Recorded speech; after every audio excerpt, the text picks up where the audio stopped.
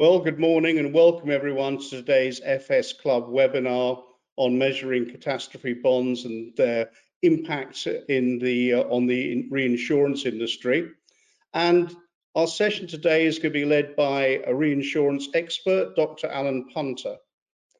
My name is Robert Pay and I'm an associate at ZN, and it's my pleasure to be able to chair this event today, but I can only do so thanks to the generosity of our sponsors who allow us to range widely and freely across technology, economics, and finance.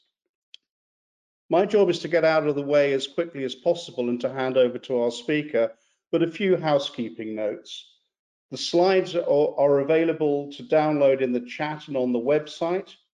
After Alan's presentation, we'll be holding a Q&A session, so please make sure to use the chat facility to send your questions in to me. I'll then feed them into the conversation. So over the next 20 minutes, Alan will share some of his insights into cat bonds and how they're affecting reinsurers. And for those of you who are interested, he's actually written a book on the subject as well. So let's hand over to Alan now. Good morning, everyone. Show my screen. Right, the first thing is a little poll on how large you think global insured natural disasters have been to date. The poll, the first is about Hurricane Katrina, if you remember back in 2005. It's actually been the largest global insured loss to date. So how much do you think it cost in insurance terms back in 2005 values, not trying to revalue it to today's values? How much did Katrina cost the insurance industry? Open the poll, please. Well, in true FS Club fashion, the figures are coming in thick and fast now, and we've got nearly 70% of people have voted. So please use the poll, and I'm afraid there are no prizes for the correct answers. Right, it looks like the median and mode, whatever, are between 50 and 100, but they're veering towards 100. Actually, pretty good. Not too far. Go back to the next slide.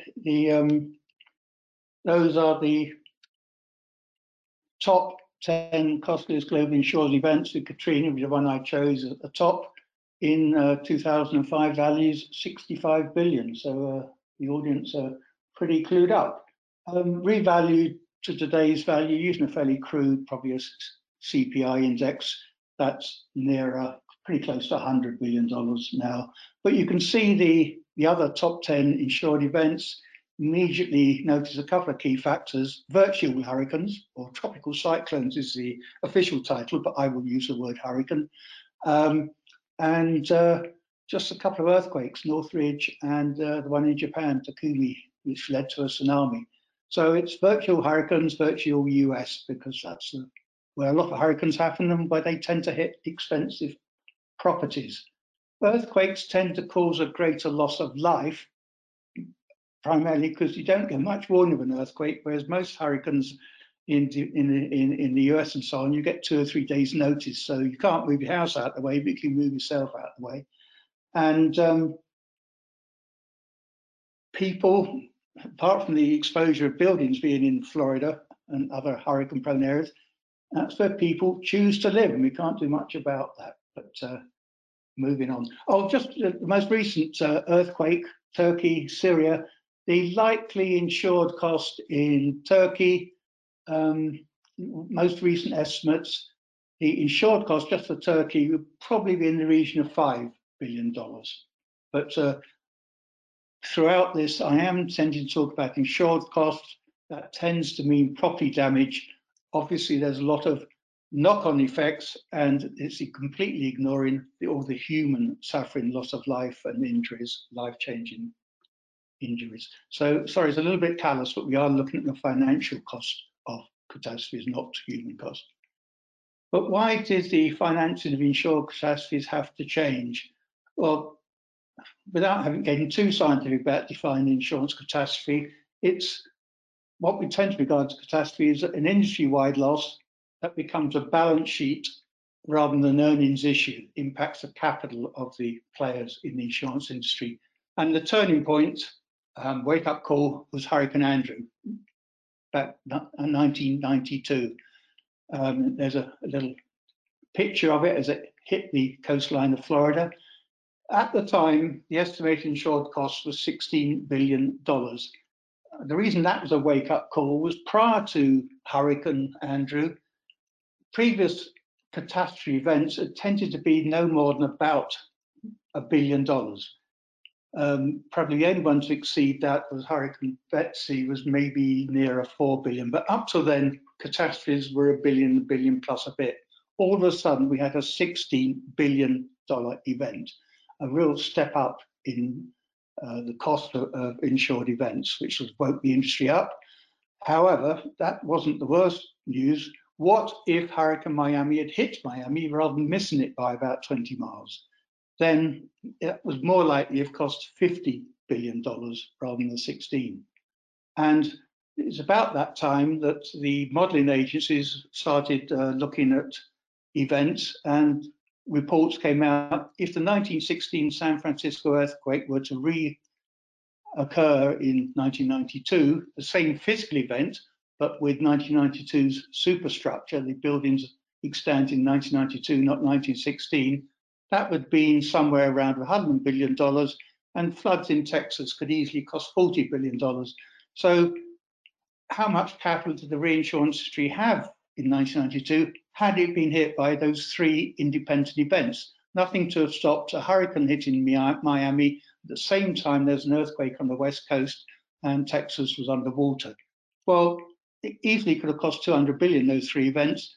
Well, the industry only had $225 billion. There's backed up by about $25 billion of reinsurance, but obviously completely inadequate amount of capital because it'd have to pay all the other losses, not just these three catastrophes. So how can we get hold of some more risk capital? Well, the insurance industry was capital constrained.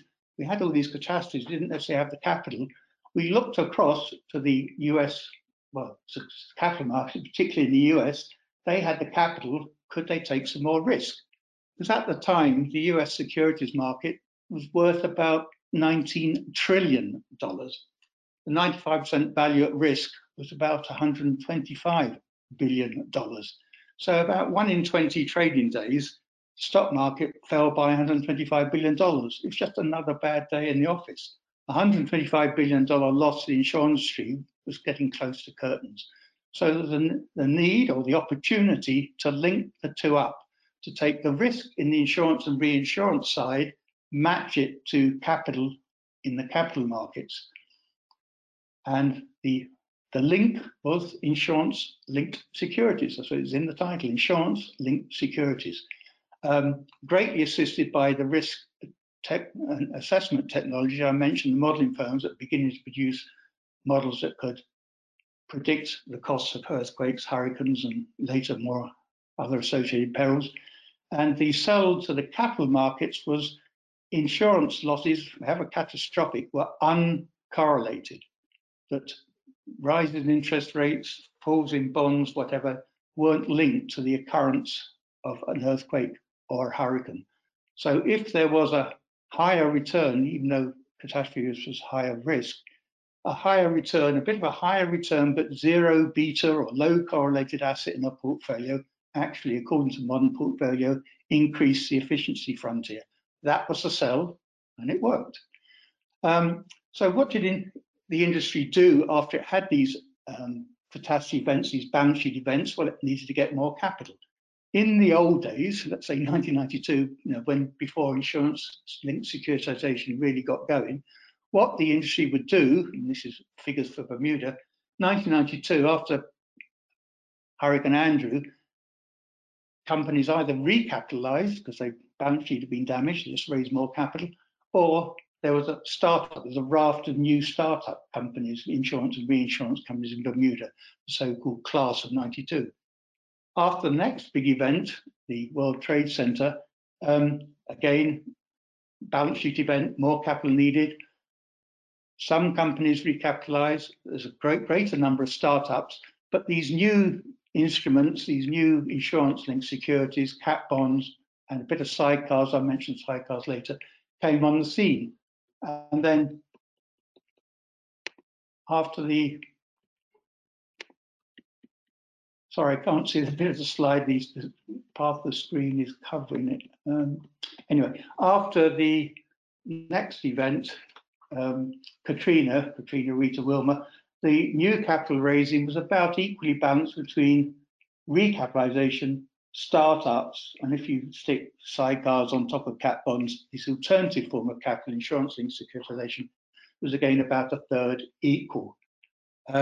So that sort of slide encapsulates how companies have recapitalized after catastrophes and increasingly its alternative capital. There's no evidence of after the latest hurricane, Hurricane Ian last year, that there would be more startups. So how does a cat bond work? The book contains various history of attempts, partial successes, twists and turns of how the market got going and has now worked and the developments it's gone under. But just taking an early cat bond to show you the mechanism. Take a sponsor, USAA, that's the US Automobile Association, writes auto policies mainly for current and former military in the US. It's a sponsor. It sets up a special purpose vehicle. I know that has a slightly sour term after Enron, but perhaps a special purpose reinsurer is a better term. It sets up a new reinsurance company called Residential Re, in this case, in the Cayman Islands, most of the early cat bonds in the Cayman Islands. And what that new reinsurance company does is issue bonds to the capital markets. It sells securities, raises $400 million in this specific case. And as Residential Re has $400 million, it can write a reinsurance contract to the value of $400 million to USA to cover its losses from a hurricane.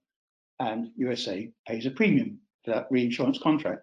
So on the left-hand side, Residential Re have a 1-year, $400 million insurance contract against losses from an East Coast hurricane. So insurance on the left-hand side has been transformed on the right-hand side into a security. There's a bit of internal governance goes on. The 400 million are put into a bankruptcy remote trust. There's a collateral swap with a counterparty to turn the variable investment earnings into a stable LIBOR type stream, and LIBOR plus the spread, which comes from reinsurance premium, is what the investors in the notes get. But their risk they've taken is the principal is at risk, for which they get paid a coupon. If there's no loss at the end of the 1 year, this is a 1-year contract, at the end of the 1 year, the bonds mature and they get paid back in full. However, if there's been a hurricane of the requisite size during that 1-year period, the note holders may get back just a partial repayment at maturity, or in the worst case, lose their principal entirely. It's like any other government or corporate bond, get paid a coupon, it's at risk, and at maturity you get the full or partial or zero payment. So that's the structure of a cat bond. It just requires that little bit in the middle, the special purpose reinsurer, special purpose vehicle, to convert securities into insurance. USAA has been one of the major issues of cat bonds over the years. So since 1997, it's issued around 40 cat bonds, 1, 2, or 3 a year. Now increasingly with multi-year, not just 1 year, 3 or 5 year tenures. And so over that period, they've raised over 10 billion of indemnity cover. And as they're multi-year, they overlay. So there's more than one cat bond still in force. And so they have 2 billion protection in force at the moment.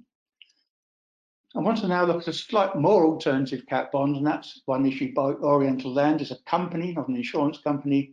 Their vehicle is called Concentric Re. And what Concentric Re wrote on behalf of Oriental Land was a 5-year policy offering $100 million of cover following an earthquake in Tokyo. So, but this is on a parametric basis, which I'll explain on the next slide. The expected loss on this bond was 0.4%. The bonds, it's a 5-year policy, the bonds paid 310 basis points, about 7.5 times expected loss. And many of the early cat bonds were credit rated to give investors some comfort, typically BB plus region. So it's a credit rated bond paying 310 base points. The key point about this, though, is the parametric nature. It's called concentric re because it's like a dartboard in the middle. Factually, Oriental Land, the reason for buying this bond is they're the owners of the Tokyo Disneyland park, and they borrowed money to build it, and they wanted protection if there was an earthquake, not that the rides would fall down, but visitors would stop coming. So it's in effect a non-damage business interruption cover.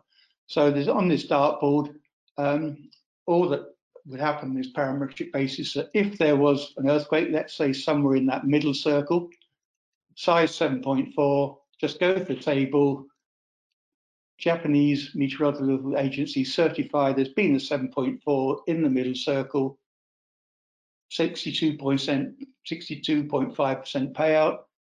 At midnight, you can write a check, or the concentric re can write a check for 62.5 million. So no indemnity, no physical damage, no proof of loss other than the agency certifying there's been an earthquake in the required region. This sort of non-damage business interruption cover very difficult to arrange in the traditional market. So the key features of cat bonds versus reinsurance, they are securities. And so if you want to deal with them, you need to be a registered securities agent. It's not insurance brokers do a lot of this, but they have separately registered and approved securities dealing operations within the overall brokerage house. The pricing is linked to the credit rating of the bond, not the ups and downs of the reinsurance pricing, the sort of market. It's based on credit. They're sold as bonds, they have a credit rating, and that's what determines the price, and they're fully collateralized. If there was a $400 million loss to USAA, the vehicle Residential Re had $400 billion to pay the loss in full, similarly with Concentric Re. There are alternative trigger mechanisms. Indemnity, most of the bonds are indemnity, so they pay as per the reinsurance policy, but there are other possibilities, parametric, as we saw with Oriental Land and Concentric Re. So in the middle, there are also industry loss indexes, somewhere between indemnity and parametric. They are multi-year. The early years were 1 years, now they're more typically 3 to 5 year bonds, 3 to 5 year reinsurance policies issued on the back of the bond. There's some have been 10 years, but the key issue here is there are no reinstatement. With Concentric Re, Oriental Land, 5-year bond, but it could only pay one $100 million loss. Once a first loss is paid, there is nothing left in the kitty for the remaining 4 years. It's no reinstatement, which you might get under reinsurance policy, but they're also traded, they're bonds. They can just be bought and sold on the market. You can't buy or sell a second-hand insurance or reinsurance policy, but these bonds are tradable and are trade dead. So if you've got a bond and it's getting close to maturity and you want the money for something else, you can sell it prior to maturity. If you've got a bond that's exposed to Florida hurricane, and there's a hurricane approaching from the Caribbean, you can sell it to someone else if you can find a mutually agreed price. They are traded, particularly prior to major events, as people want to rebalance their portfolios. So cat bonds have been issued for a wide range of risks, not just, most of them are property casualty, particularly hurricane type events, tropical cyclones, I should probably say, some earthquake and many other perils as well. But other more exotic risks or secondary risks have been covered. Motor operational risks, there's 3 operational risk bonds covering Credit Suisse that might have been attacked by Greenswell, but anyway, quite a few on the life and health side of the business, excess mortality, longevity, medical benefits, and we've now just seen the first 2 cyber bonds. They've been issued by corporations. I've mentioned Oriental Land, a corporation, not an insurance company. FIBA did issue a cat bond back for one of the earlier World Cups to cover terrorism risk when their traditional reinsurer pulled the plug on a policy when they got frightened after the World Trade Center. FIFA went ahead and issued a cat bond instead. New York Metropolitan Transit Authority have issued cat bonds after Hurricane Sandy. Hurricane Sandy was officially a hurricane, but when it came on shore, wind speed has slightly dropped, and it was only a tropical storm, not officially a hurricane. But so hurricane cover wouldn't have necessarily paid out. But also, most of the damage was done by the influx of water, the storm surge that went down into the underground, and that wasn't was not covered under traditional insurance. But also, some corporations, big corporations like Alphabet, the owners of Google, have gone directly into the market to buy their cover, getting it straight from the capital markets rather than going through the chain of insurer, reinsurer, and the various brokers in between, buying their risk cover direct. They've issued by government and NGOs, California Earthquake Authority, Turkish Cat Ball, Paul Re in UK has issued a couple of bonds, and the World Bank have issued quite a few bonds to cover hurricane-type exposures in the Caribbean for countries that don't have very much insurance cover normally. And they have paid out. The earthquake in Japan, the hurricanes Harvey and Irma gave rise to a number of losses on bonds. There's been quite a few losses due to California wildfires as well. So the bonds have been proved to work. They have paid out. That's sort of the size of the market. The amount of bonds issued now rising to about 40 billion outstanding. So the amounts in lighter blue are those issued. The darker colour is the amount outstanding because most of the bonds are multi-year, so they roll on for 3 or 5 years. So a lot of the current outstanding bonds would have been issued 3 or 5 years ago. They haven't yet matured. So over 1,000 cat bonds have been issued since we started in 1992, and there's over 80 different sponsors of the cat bonds. As I mentioned before, not just insurance, reinsurance companies, but corporations and other government bodies, NGOs, and the like. And many of them are repeat or serial issues, like I mentioned, USAA has issued 40 bonds over the period. The sort of multiple paid for these bonds, very much an average, but this multiple is the coupon as a multiple of the expected loss of the bond. Because all these bonds go through one of the modeling companies who produce what the expected loss to the bond will be, and the coupon is a multiple of that. And so the multiple has fallen over the years as the investor pool has grown and investors get more comfortable with the structures and the perils being covered. The multiple does differ for different perils and different geographies. The multiple will probably be higher for a US hurricane bond because there are so many of them and they don't diversify. But if you issue a bond for a non-traditional peril in a territory that's not covered, I mean, a couple of Australian bonds that had very low multiple because cat bonds are diversifying to normal investments, but an Australian cat bond is further diverse into a US cat bond because the greater majority of the bonds in an investor portfolio tend to be US linked, particularly hurricane. So overall summary of what's happening in the reinsurance market, helped by this growth of insurance-linked securitization. There's ongoing consolidation of reinsurers and clients and brokers, which leads to organizations when they're bigger, they retain more risk, and converse of that is they buy less insurance and reinsurance. Insurers and reinsurers are sharpening their portfolios. They're dropping out of particular risk classes, dropping out of particular territories, particularly peak risk. So there's the growth of this alternative risk capital. I've talked about cat bonds, haven't really got time to go into sidecars and collateral reinsurance, but they also play a major part in capital from the capital markets, find its way directly to underwriting risk. The attraction is, say, underwriting risk is diversifying from other investment risk and linking capital to directly to the catastrophe event is a lot more attractive than buying shares in a reinsurance company when you're buying a whole panoply of risks. All the underwriting the reinsurance company does, its IT systems, its operational risk, its investment performance, and all the rest. You're just attaching directly to the underwriting risk, not the whole company-wide risk. And the money has come in increasingly in recent years from pension funds, and there's many now specialized hedge funds set up to invest in ILS products either entirely or partially. So what's really happening beneath all this is a segregation of market functions, which I see between the financial risk, the cat bond, and the underwriting capital. So the MGA type, managing general agent type model.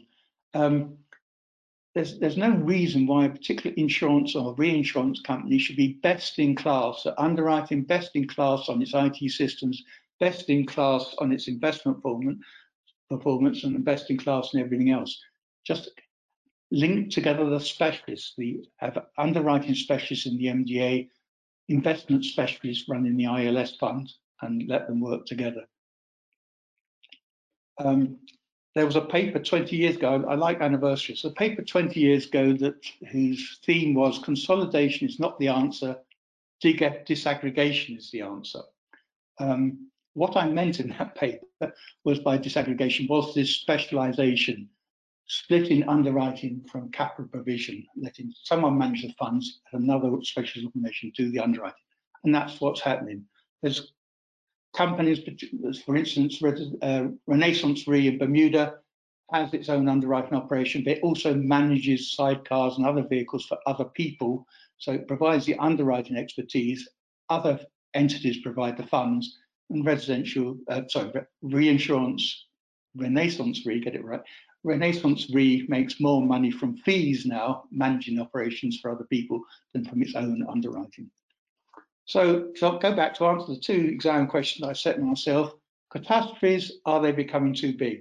The answer is yes, because we've only touched upon the insured losses.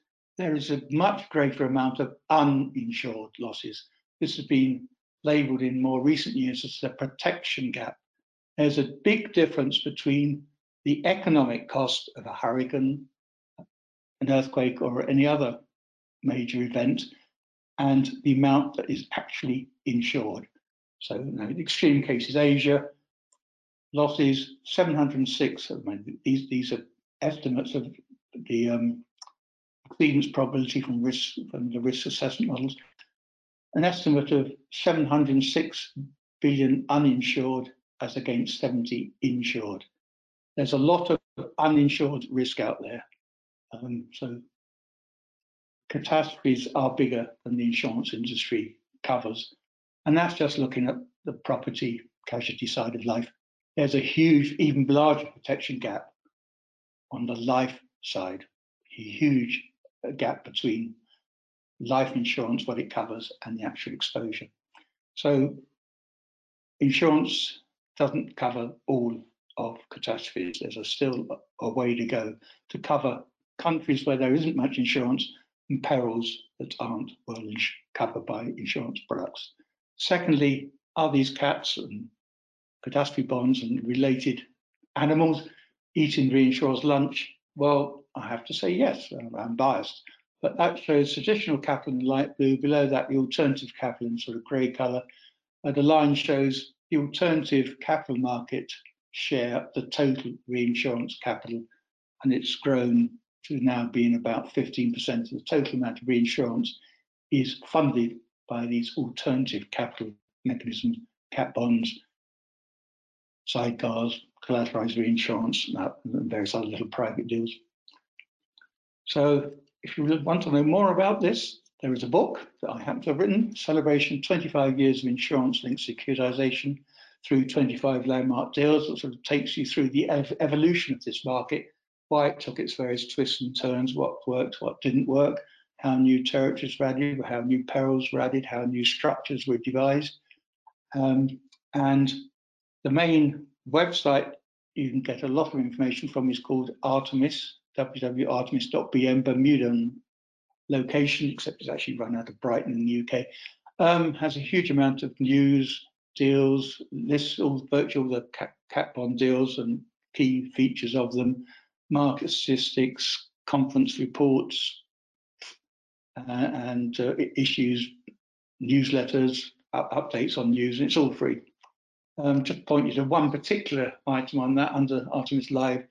There's a recording of Artemis had a conference to celebrate 25 years of cat bonds last autumn in London, and the keynote address by Michael Millett, formerly of head of all the structured finance operations at Goldman Sachs, now has his own Hudson Structured Capital Management, his own hedge fund, gave a wonderful keynote on how this market has developed and the challenges and opportunities that face it. And the people, major players in this market, the reinsurance companies, the brokers, other consultants, you look at their websites, they produce regular, usually annual reports on the state of the ILS market. That's what I have to say for the moment. Back to you, Rob. Thank you very much indeed. And we've got a number of questions that have come in for you, Alan. And the first one is from John Adams, and he wants to know which investors in cat bonds would be the major losers in the event of increased frequency of climate events, and do the volume of these instruments now have the potential to cause a systemic financial event?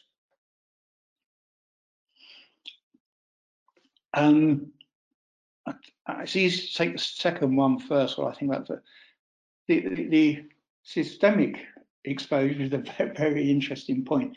That a little while back, the group of 30, some of you may have heard of, got a bit worried about did the insurance industry pose a systemic risk to the capital markets. So they commissioned a report and wrote it all up because they didn't really understand insurance, reinsurance.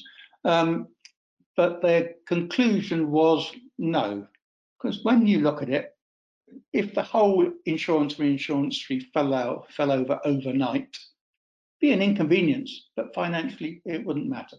I mean, going back to those figures I had earlier, the 1992 figures, I'm not going to try and inflate them, but 1992 figures, US insurance capital, 225 billion or maybe 250 billion, US capital markets, 19 trillion.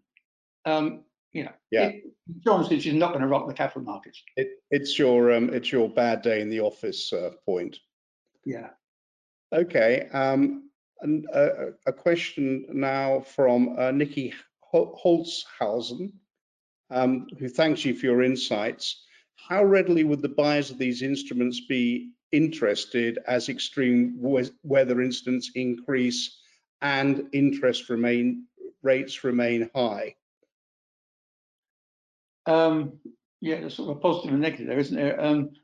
The increase in events, I would take as a positive for these alternative forms of capital. I mean, the pricing structure is not fixed. I mean, new issues can adjust according to credit rating, and the increase in events will be reflected in the risk models that will produce a larger expected loss, which will produce a larger coupon. So, I mean, I don't see it as a threat. I see it as an opportunity because the performance of the traditional insurance industry, which is obviously its main competition, is not great. The amount of capital in the traditional insurance fell back significantly last year because of investment losses, not underwriting, but investment losses. And there's a recent McKinsey report that said over 50% of, this was a global report, over 50% of global insurance carriers are not making or not covering their cost of equity.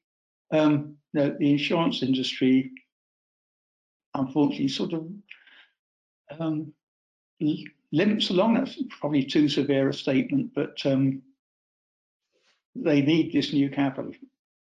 And there's new capital prefers to come, as I mentioned earlier, come in and attach itself to the underwriting side, not the overall performance of an insurance reinsurance company with so many other intangible risks, uncontrollable risks from the investor point of view. Right, thank you for that. A question now from Bob McDowell, thinking about catastrophes. Were cat bond pandemics generally, or are these sorts of events generally excluded from cover? Sorry, you were on mute through most of that question, or I didn't hear it, sorry. Can you repeat it, please? Okay, so this is a question from Bob McDowell. How did cat bonds perform during the COVID crisis, or are pandemics generally excluded from cover here? Sorry, yeah, that's good. Very good. It's not a matter of being excluded. That cat bonds state explicitly what included, so they'd be excluded from most covers by not being included.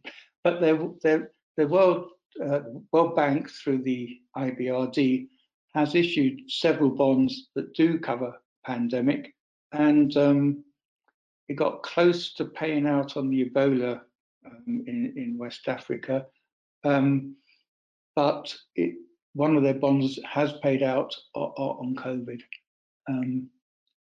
So it does. I mean, if pandemic is in the bond and the pandemic happens and it reaches the trigger point of so many deaths per 100 population, whatever the trigger in the event bond does, it pays.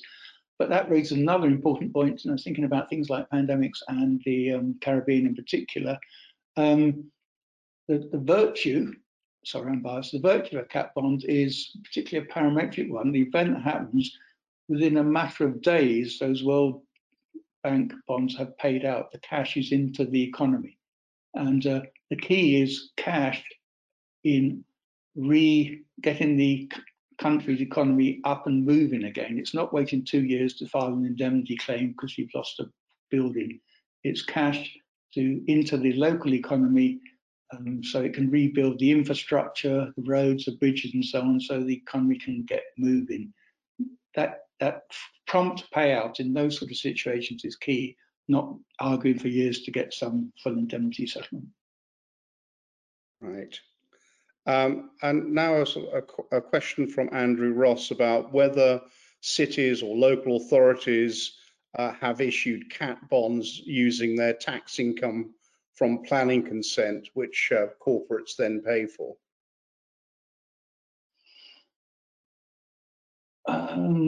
Well, I mentioned the New York Metropolitan Transit Authority has issued a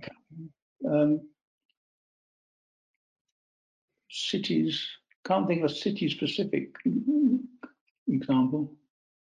That's the nearest that's happened. Okay. And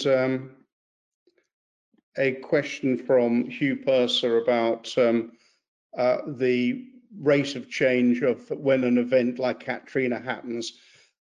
How do these bonds cope with the changing cost as more damage and losses are discovered?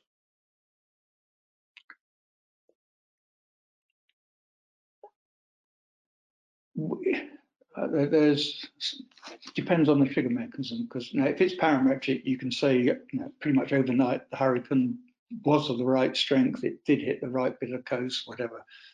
But yes, most of the bonds are indemnity, so they follow the form of a reinsurance contract at the front end. You do need to wait for a reasonable estimate of the total insured claims to be agreed. I can't deny this has caused some problems in the past with a big event. If there's been uncertainty whether the losses reach the trigger point of the bond or reach through and reach the exhaustion point of the bond, it does mean you can end up with capital in the residential re or consensual re, whatever the vehicle may be, capital trapped in there because you can't pay the bond back on maturity because there's still uncertainty about outstanding losses. That has been a problem in some losses, but many cat bonds might be at the position where you may not have all the insured losses in, but there's been enough to guarantee the exhaustion of the bond, and so you can settle. Right, and Now another question from Bob McDowell. Are cat bonds routinely re-rated on a periodic basis, or are they re-rated in response to external events? I'm going to take that in two parts. The rating when they're issued is the rating. I mean, that's the rating for the 5-year bond or whatever it is, I guess, like it on other bonds in the market. The way in which the rating changes, it's not quite the same thing. The price changes. I mean, these are sold on a secondary market, and you can look up on the right website and see that that the pricing of a bond has been marked down because there's a approaching hurricane, or there's a fear there's an event happens or has happened that may impair the bond. So there's an active secondary trading market, and so it's not the rating but the pricing, can be monitored. Okay, and another question from Andrew Ross. How can global natural capital get valued in ecosystem losses, e.g. via the just announced UN High Seas Treaty, which may be asking you something that's very, very new and the market hasn't had a chance to respond to it yet? I think I'd like to say pass on that one. Right. Well, thanks very much indeed. And I think we should we'll draw that to a close. There are a few questions that are still outstanding, but Alan will respond to those individually. We've got your names, and there's quite a few technical questions that have come in. So as we end, I'd like to thank the FS Club sponsors. Secondly, I'd like to thank you, the audience, for your attention and questions, and to draw your attention to some upcoming events for the club that can be found on the website. There are 2 this week. One about China's growth potential after COVID. As you probably all know, they had a very intensive lockdown there, which now seems to be lifting. And a second one this week on the transformative tree, which is a discussion about agroforestry and how that can help with climate change and create wealth and jobs. And so finally, a thank you to our speaker today, Dr. Alan Punter.